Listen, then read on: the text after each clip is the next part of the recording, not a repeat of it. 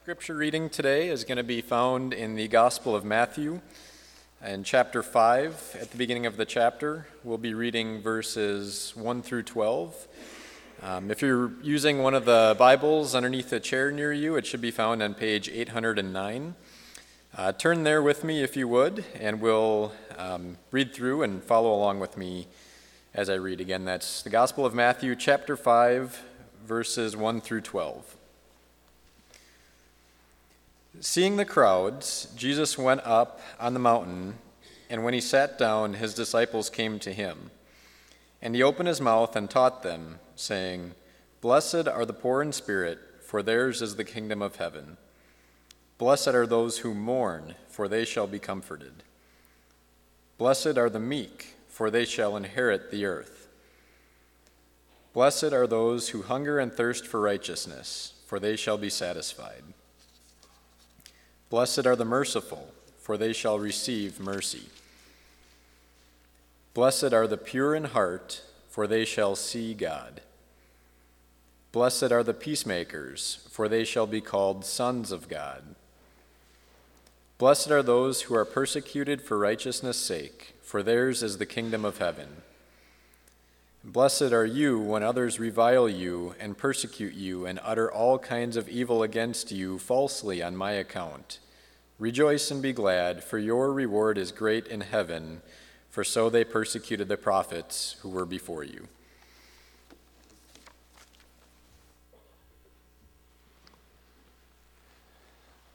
Thank you, Cody. I'm wondering if there's anyone here this morning that loves to experience intense, gut-wrenching sorrow. I don't see any show of hands. I didn't think there would be. I certainly don't look forward to experiencing intense, gut-wrenching sorrow. My dad buried 2 wives. He walked through the sorrow of a granddaughter that took her own life. And when my dad knew that his days were drawing to a close here on this earth, he longed for glory, but he was also sometimes a bit anxious about what he would experience in this whole process of dying. We have this natural aversion to grieving and mourning. And so it seems quite strange to hear Jesus say, blessed are those who mourn, for they shall be comforted." Now remember, if you are a blessed one, you have received God's favor as an undeserved gift, making God your source of joy and contentment in life. If you are blessed, you are happy about what God has given you because God is the one who has given it to you. And here Jesus says, blessed are those who mourn. Said in another way, happy are you when God gives you an opportunity to mourn. Maybe you notice the paradox most clearly when you say happy are the unhappy. How can this really be? Well, part of the message today really is quite hard. I say that as I prepare for my dad's memorial service right here this next Saturday, May the 7th. I personally understand the natural aversion to mourning. But I want to just beg you this morning to keep listening. Don't tune me out.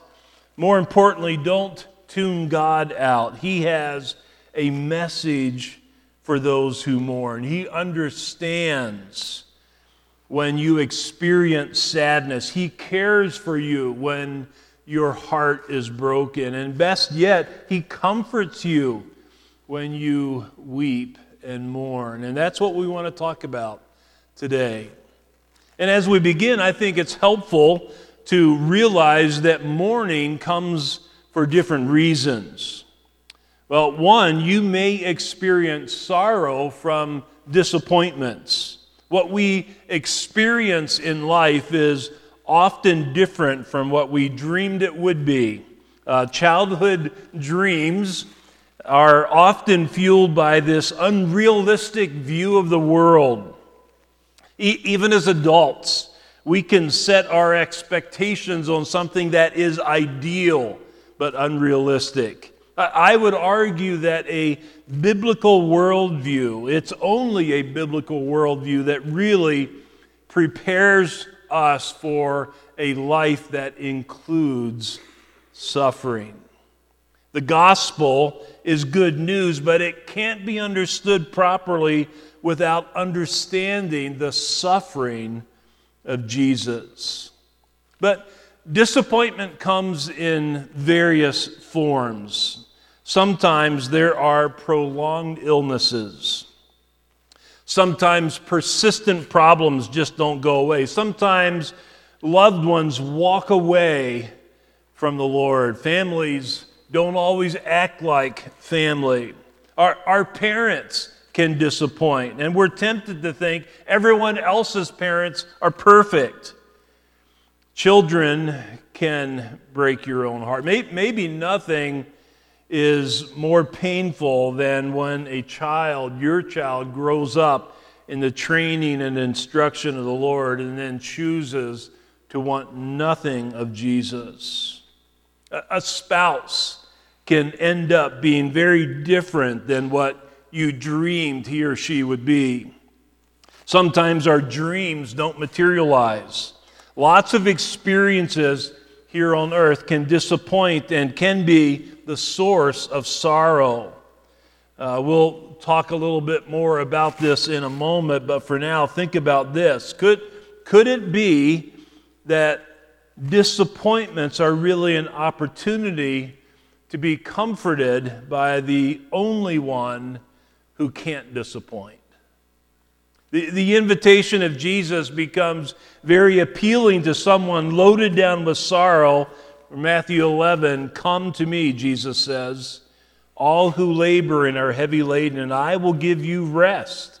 Take my yoke upon you and learn from me, for I am gentle and lowly in heart, and you will find rest for your souls. For my yoke is easy and my burden is light." What a great gift from God. Secondly, you may experience sorrow because of the devastating effects of sin and evil in the world. Simply put, sin destroys people. The devil has come into the world on a mission to steal from you and to kill you and to destroy you. Are you ever sad when you see the effects of sin and evil in the world? Certainly, sin always makes great promises, but it will always eventually destroy you. The evil one makes drunkenness, sexual sin, same-sex marriage, materialism, the love of things, revenge, pride, self-sufficiency, pride. We could go on and on. All of those things, it's the evil one makes those things seem like they are so freeing and satisfying, but in fact it makes you a slave to those desires that will in fact destroy you. So when you see the spread of evil in the world and the destruction it leaves in its path, do you ever weep? Do you mourn? But we must also remember it's not just any sin or any expression of unbelief that affects us. It offends God. The problem with sin is not just that you and I are destroyed. It's something that does not honor God. It doesn't. When we sin, we don't honor God as He deserves. And too often, earthly fun is all that matters. Happiness in this world is all that matters, or pleasure here on this earth is all that we seek. And so for the Christian, not only do we experience joy and happiness, we should also experience tears. Too often we experience or we emphasize God's love and forgiveness so much that we forget about sin being an offense against the holy and almighty God of heaven and earth. The psalmist in 139, 136 says, streams of tears, or 119 verse 136, streams of tears flow from my eyes, for your law is not obeyed. I have been told by some that we need angry leaders today. Or I've been told that this is the time, the time has come to practice a militant Christianity. Well, one word of caution about an angry, militant Christianity. It's this, James 1:20, the anger of man does not produce the righteous life that God requires. And I would argue that what we need today is not anger but anguish, the kind of anguish that Jesus had when he wept at the death of Lazarus, partly because of the sorrow of Mary and Martha, but more so because of the unbelief of the Jews. What we need today is the kind of anguish and sorrow that Jesus experienced when he looked over Jerusalem and wept because of their sin and hardness of heart there in that city. He told us that he longed to gather them as a hen gathers her chicks, but they were unwilling. So the difference between your anger and your anguish is really a broken heart. It's easy to get angry, especially at someone else's sin, but it's not as easy to look at sin, our own sin included, and to weep over it. Jesus said, "Blessed are those who mourn, for they shall be," or they will be comforted. So this morning, if you are poor in spirit and if you are mourning over your sinfulness and the sin of the world, I want you to know that you are in the right position to experience God's tender mercies, His abundant grace, His tender compassions. So maybe you will mourn because of disappointment or the destruction in the world that comes from sin and evil. That may happen, but if you're a believer this morning, I know that you will most certainly experience intense sorrow over your own sin. In Isaiah 6, Isaiah experienced that when he was given a vision of God, and he cried out, "Woe is me, I am undone, for I am a man of unclean lips, and I live amongst the people with unclean lips." When Peter preached that sermon in Acts chapter 2 on the day of Pentecost, and he revealed who Jesus was, the Jews, many Jews there in Jerusalem experienced this great intense sorrow in their heart. They were broken in their hearts because they realized that the one that they just crucified is in fact the promised Messiah. You and I experience sorrow in our heart when the Holy Spirit uses the Word of God to bring conviction on our heart, conviction because of unbelief and sin, and there's great sorrow in our heart. But finally, maybe the area that we most think of when it comes to mourning is this, that you may experience mourning over death. Death has not always been part of the human experience. There was a time that Adam and Eve didn't face the consequence of death, but then they sinned and death became a reality for all human beings due to sin. Death entered into the world in Genesis chapter 3. In Genesis chapter 4, we learn about how Cain murdered Abel. And then in chapter 5, we have a list of descendants from Adam to Noah. And here's a sobering sample of what we read in chapter 5. Adam lived 930 years and he died. Seth's days were 912 years and he died. Enosh had 905 years, and he died. Kenan had 910 years, and he died. Methuselah had 969 years, and he died, and he died, and he died. Death is a horrible, ugly consequence that came into the world because of sin. And death just pounds away at the human race. And it has ever since Genesis chapter 3. Not one of us will escape the reality of death. Not just our own death, but the death of our loved ones. Again, I understand that this is something very difficult to talk about, but I urge you to stay with me. The Lord promises help and comfort.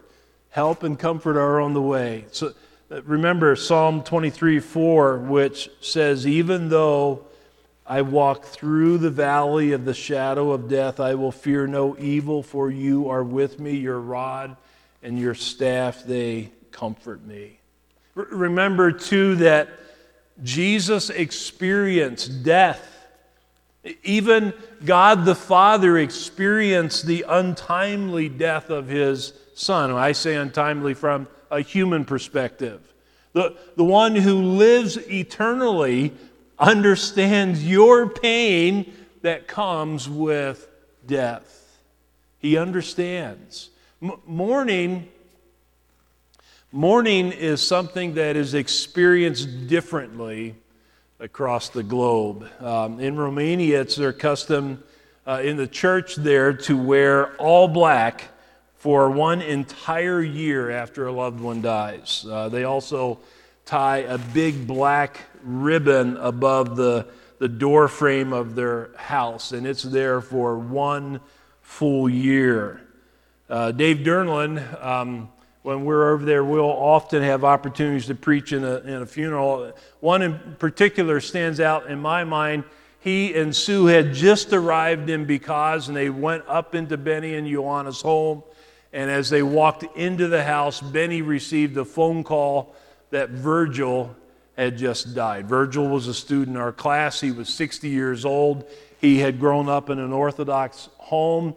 God saved him. He was a young believer. He was eager to learn, and we loved having him in our class. But Dave and Sue, along with Benny and Ioana, immediately went to the home and were with his wife there after Virgil had apparently a heart attack and died at the age of 60.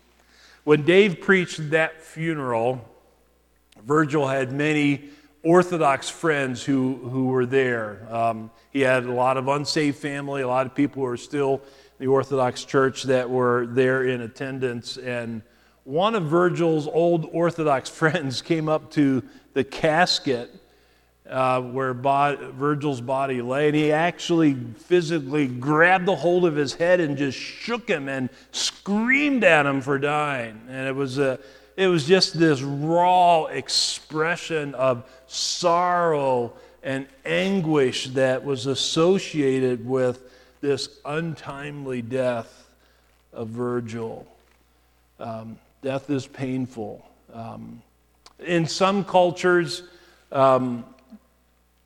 professional mourners are hired to publicly display how much they love the one that has deceased. In our country, it seems like there is a growing trend for there to not even be a funeral or a memorial service. We understand death is painful. We try to dress it up and to make it the very best that we can, but it's ugly, it's painful. We want to avoid death. Often parents don't take children to funerals, which I think misses an important and an invaluable time to teach children. But death is experienced by all people everywhere. Mourning the death of a loved one, though, takes on many different forms, but all people mourn. The question I want us to be honest about the pain of death, and it's uncomfortable even to talk about it. But I want us to understand the reality and the pain of death. But the question I really want us to talk about today is this: what is it, or who is it, that brings comfort to the one who mourns? It's true, not all people are comforted when they mourn. Even Jacob in Genesis 37 refused to be comforted when he was told that his son Joseph had died. So not everybody will experience comfort when they mourn. But listen carefully to what Jesus again says in Matthew 5:4. Blessed are those who mourn, for they shall be comforted. So those who are in the kingdom can expect the Spirit of God to produce this kind of response. Blessed are those who mourn, for they shall be comforted. Again, happy are the unhappy. This is what Jesus wants you to know. The way often to a jubilant heart is often through tears. Happiness comes through sorrow. But how? Well, I want you to know this. Jesus promises that when you mourn, He will comfort you. Again, blessed are those who mourn, for they shall be comforted. In Matthew chapter 11:28, Jesus says, "Come to me, all who labor and are heavy laden, and I will give you rest." As we walk through this, notice that every answer for our sorrow will come from Scripture. Scripture is God's Word. God speaks into our suffering to give us comfort.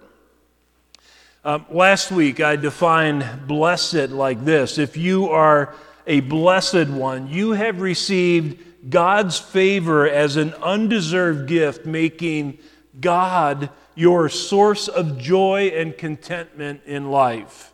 So when we say, blessed are those who mourn, we are saying that mourning is God's favor on you. It's God's gift to you. Let me try to explain that by asking a couple of questions. One, how does Jesus comfort you when you mourn over disappointment or broken dreams or sufferings of various kinds? How does Jesus comfort you in those situations? Well, in a nutshell, Jesus gives you more of Himself. When disappointment comes, Jesus promises to be enough for you.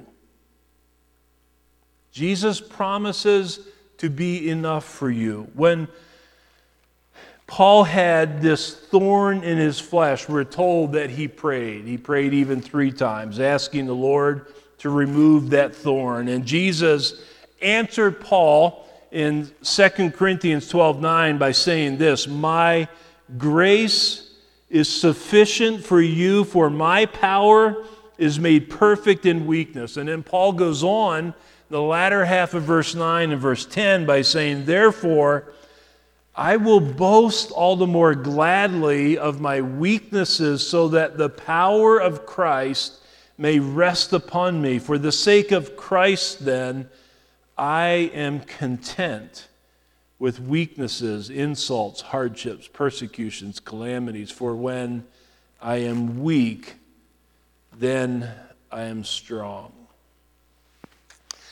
Sometimes we don't know how good Jesus really is until we realize that He is all that we have.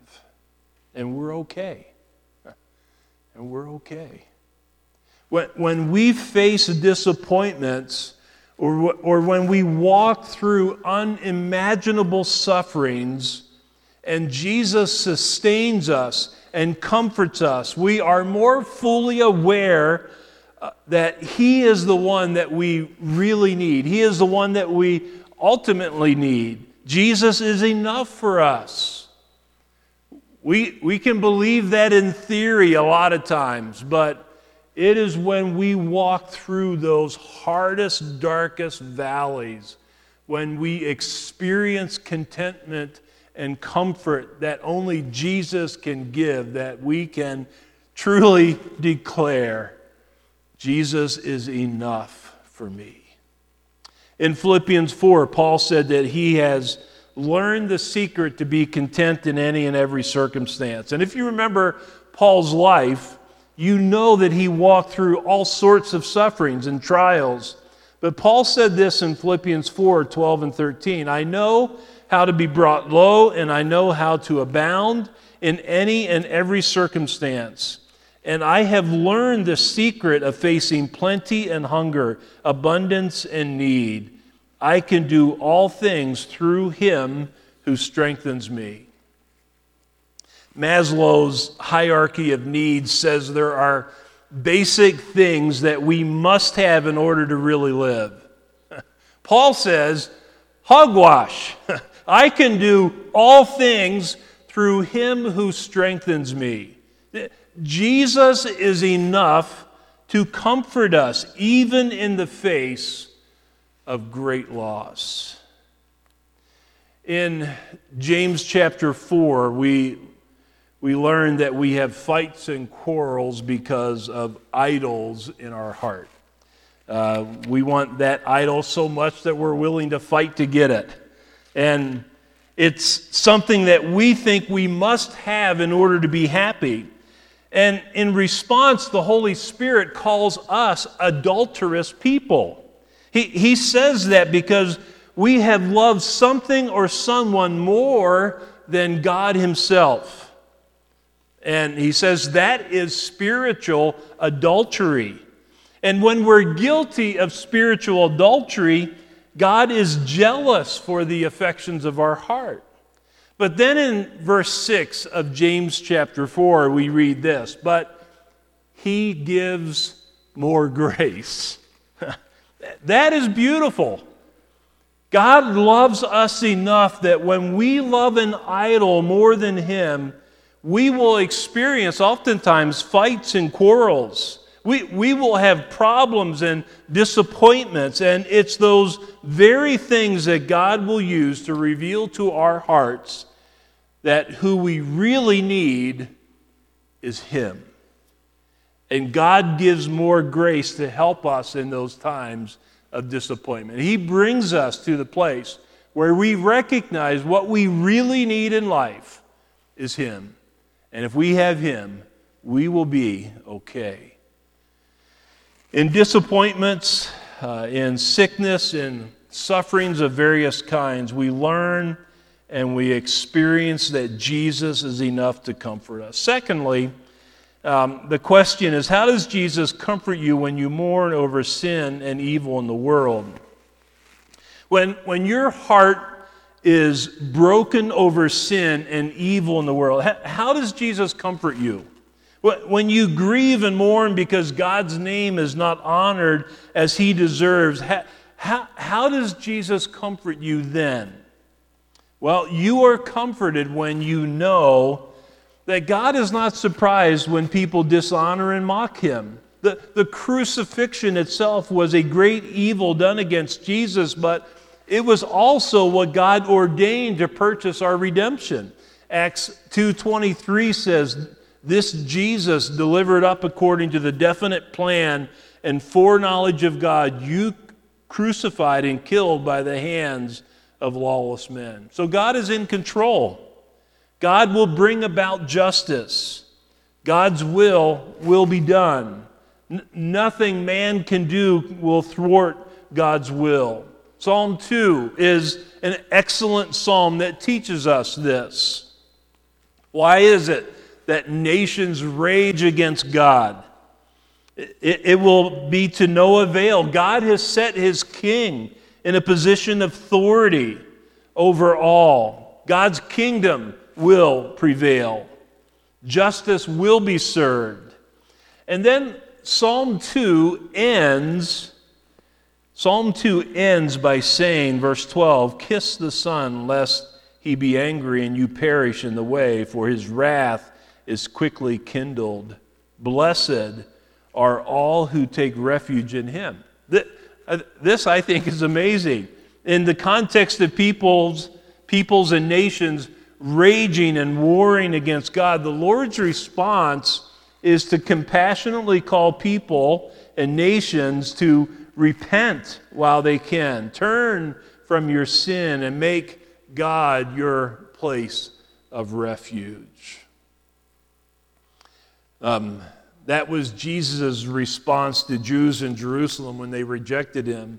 Matthew 23, 37 through 39, Jesus laments when he says, "O Jerusalem, Jerusalem, the city that kills the prophets and stones those who are sent to him. How often would I have gathered your children together as a hen gathers her brood under her wings, and you were not willing. See, your house is left to you desolate. For I tell you, you will not see me again until you say, 'Blessed is he who comes in the name of the Lord.'" You are comforted when Jesus causes you to have compassion on those who reject and even war against him. It's really quite amazing. We know justice will be done, but in response to people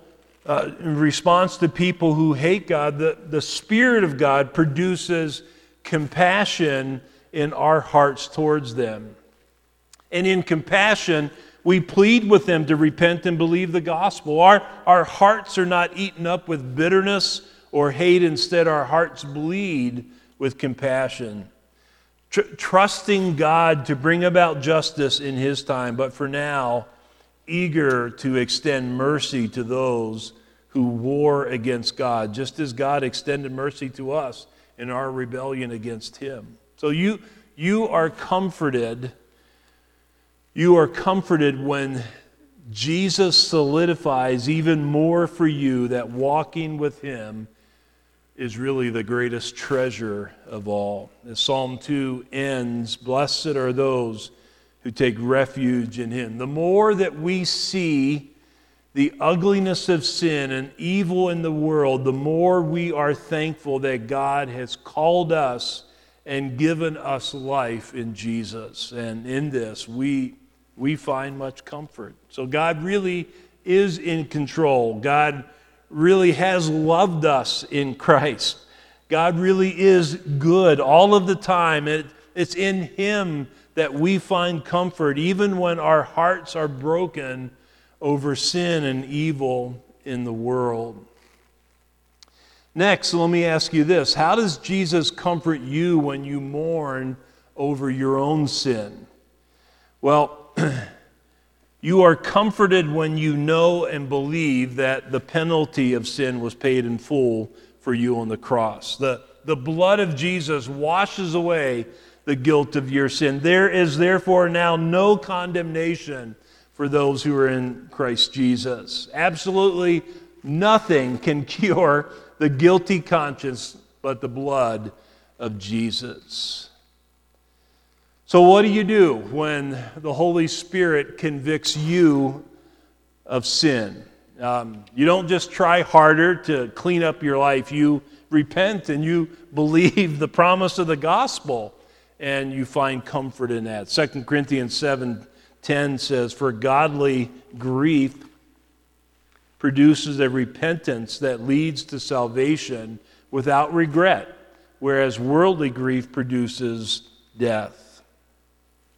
Also, you are comforted when you know and believe that the power of sin has been broken. In his death and his resurrection, Jesus defeated the power of sin and death. Jesus triumphed over the power of evil. Christians are no longer in bondage to sin. If you are in Christ, you don't have to sin. So, what do you do when you're tempted to sin? You run to Jesus and with confidence that he alone can help. You ask him to help, to teach you, to give you strength. You trust him, to obey him. You rely upon the Spirit that he's given, and you put to death the sinful deeds of your flesh. You don't face sin and death on your own. You have all of Jesus to help. In all of this, you are comforted.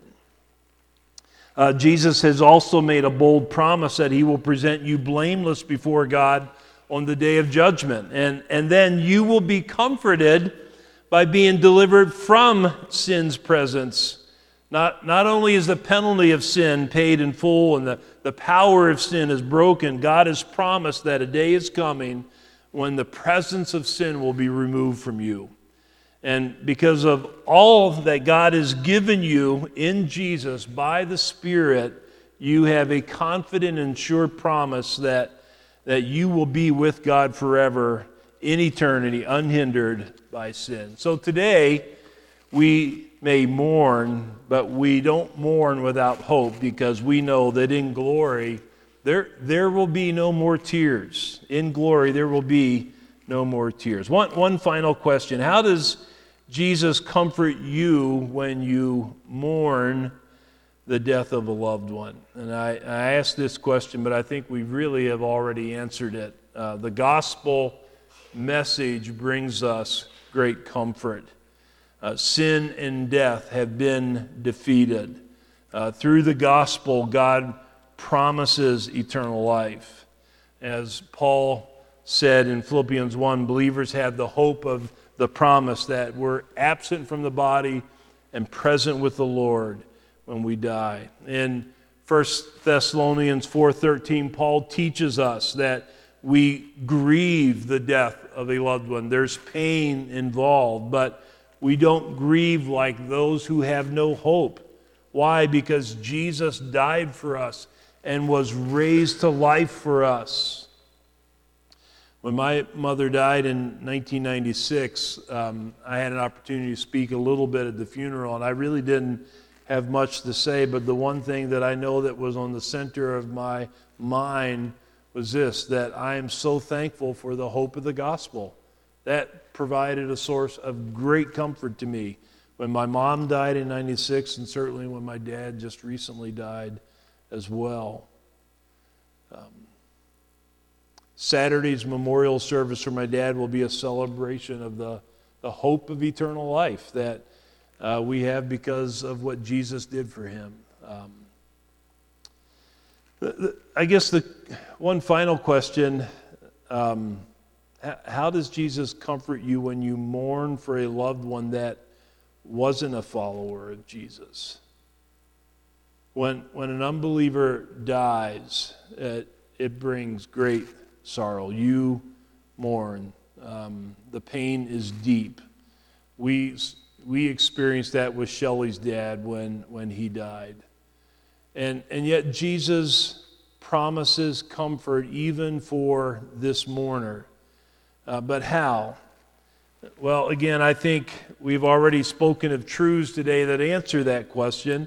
We can be honest with the sorrow that we experience. We cry out to God for help, and God promises to be enough for us in that pain that we experience.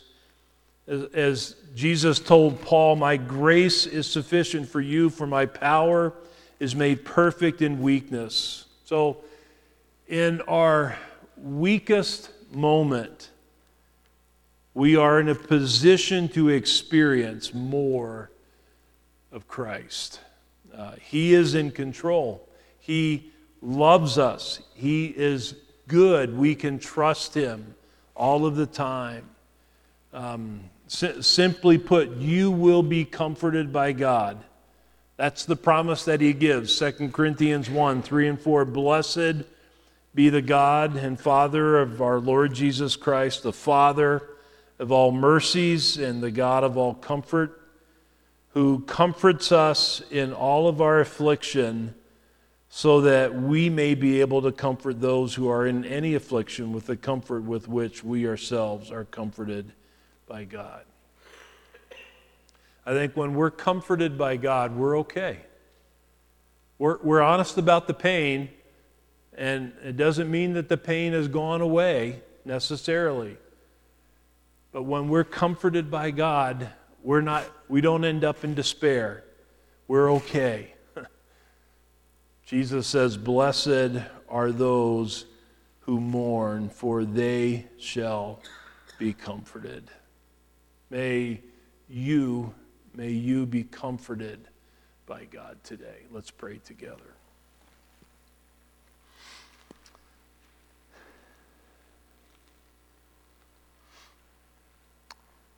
Father, we know that death is an enemy. And there are tears and there's much pain that's associated with death. But today we also confess and we believe that you understand when we mourn and when we grieve and when we have sorrow in our heart. Thank you. Thank you for what you have done in sending Jesus to be the sympathetic high priest who understands. Thank you for your Spirit that dwells with us. Thank you for the promise that you give to be enough for us, to be sufficient, to give grace, abundant grace, sufficient grace. Thank you for your promise to comfort us. For Father, we know that because of your presence and your ministry, we will not be undone. We will be okay. And we'll be okay because of you. And so, Father, help all of us to find comfort in you today, I pray. In Jesus' name, amen. Please stand with us.